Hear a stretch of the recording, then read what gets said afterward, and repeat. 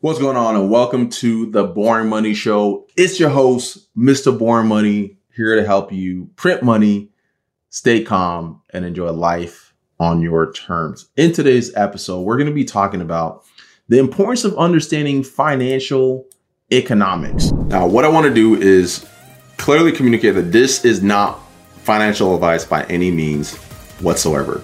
All I'm doing is sharing what's worked for me, some of the investment principles that I've learned over the years. And this is for pure entertainment purposes. If you're seeking financial advice, or if you have issues with your own portfolio, seek a financial advisor, somebody who's licensed and who's qualified to be able to meet you at your unique needs. This is just for educational purposes and entertainment purposes only.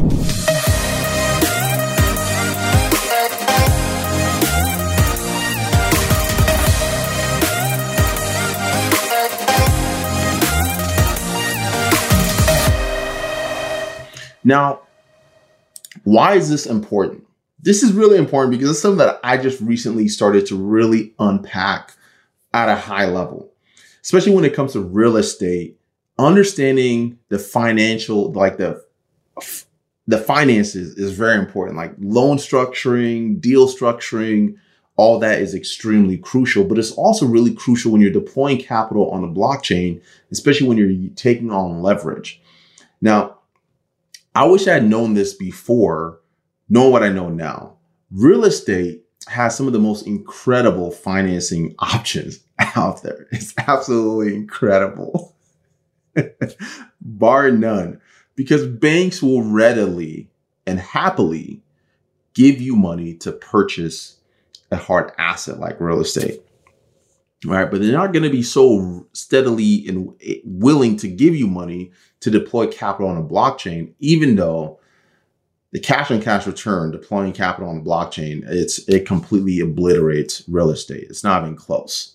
All right, I get substantially way higher cash on cash returns. I'm talking like anywhere from like 75 to 150% cash on cash return deploying money on the blockchain versus real estate. Right now, if you listen to the previous episode where I talked about how to rep your portfolio, and I went through my CADE, more, better, new framework, you'll know that you'll understand the only reason why I started deploying capital into real estate is because I pretty much maxed out what I can do on the blockchain in terms of cash flow. Doesn't make any more sense to put more money into the blockchain at this point because it's too risky, right?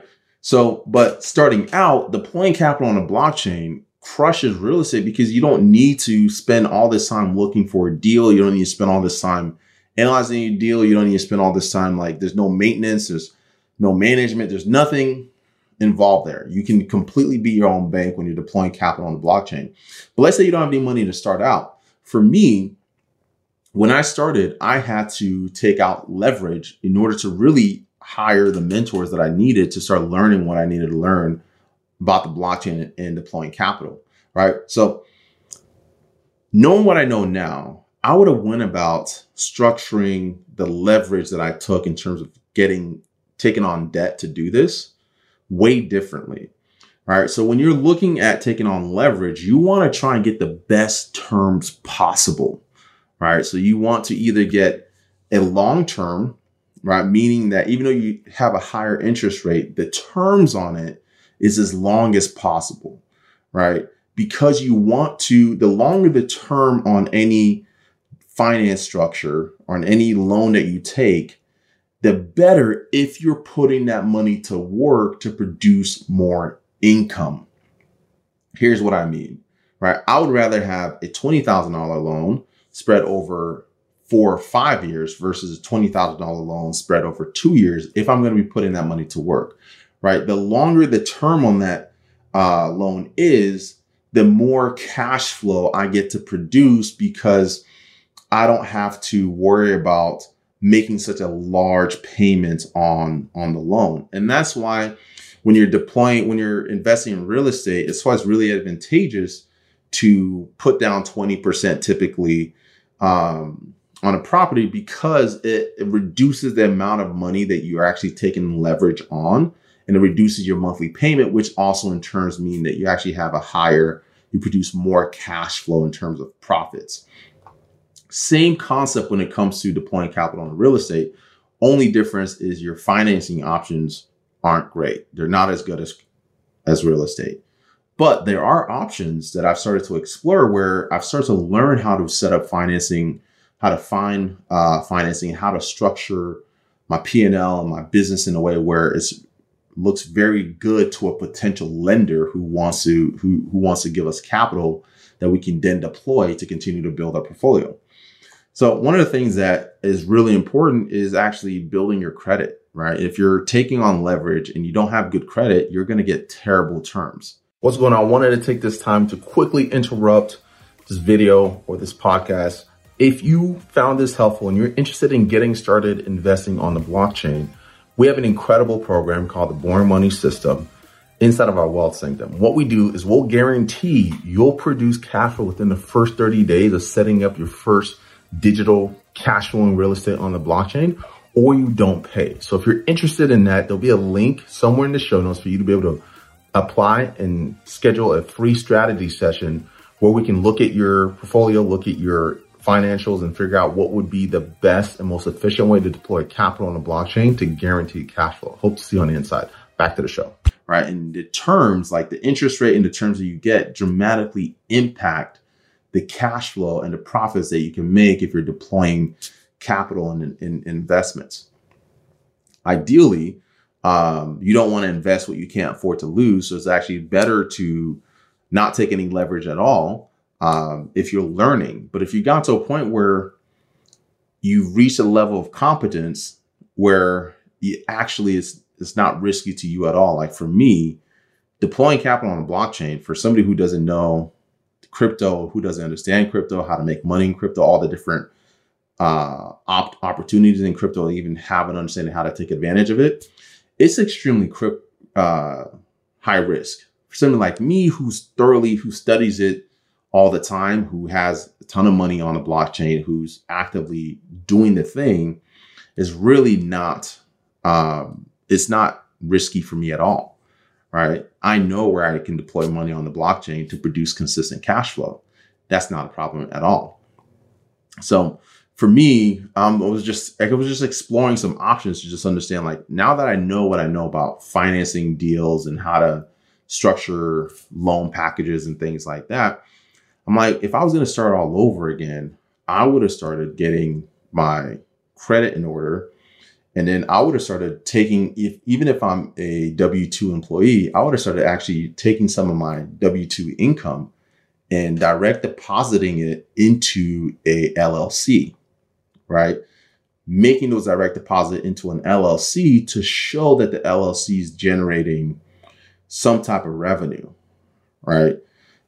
After showing enough like deposits into that LLC over 3, 6, or even 12 months sometimes, then what I would do is I would actually go, and if I want to get funding to invest in an asset that I really believe in, or invest in something that I've done my research on, I've done the case study on, I've done the CADE method on, and I've actually done a little bit more, I've gotten better, I've gone through that cycle to the point where I have enough data to justify taking on a little bit more risk.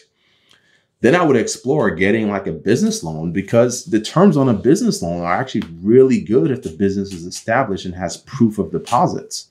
I was like, well, if I had known this, I would have gone this route when taking leverage versus going the other route and just putting it in my own name. I didn't understand this. I didn't understand the importance of having a operating entity and having like consistent deposits and things like that. And just the consequence of just building good businesses is a lot of those businesses have great deposits. And when I was exploring this and starting to learn it, it made a ton of sense, right? So if I was starting out all over again, knowing what I know now, one, I would have started with a high income job, made money, got paid to learn the game instead of just taking a risk and going all in.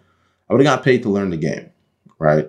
Getting paid to learn the game is incredible because you can get behind the scenes of a high operating, well-ran business, right? And start learning how to operate. When I started as a personal trainer, I learned this like 3 years later, but I hit my biggest breakthrough when I started working for a personal trainer who was already making way more money than I ever thought was possible as a personal trainer.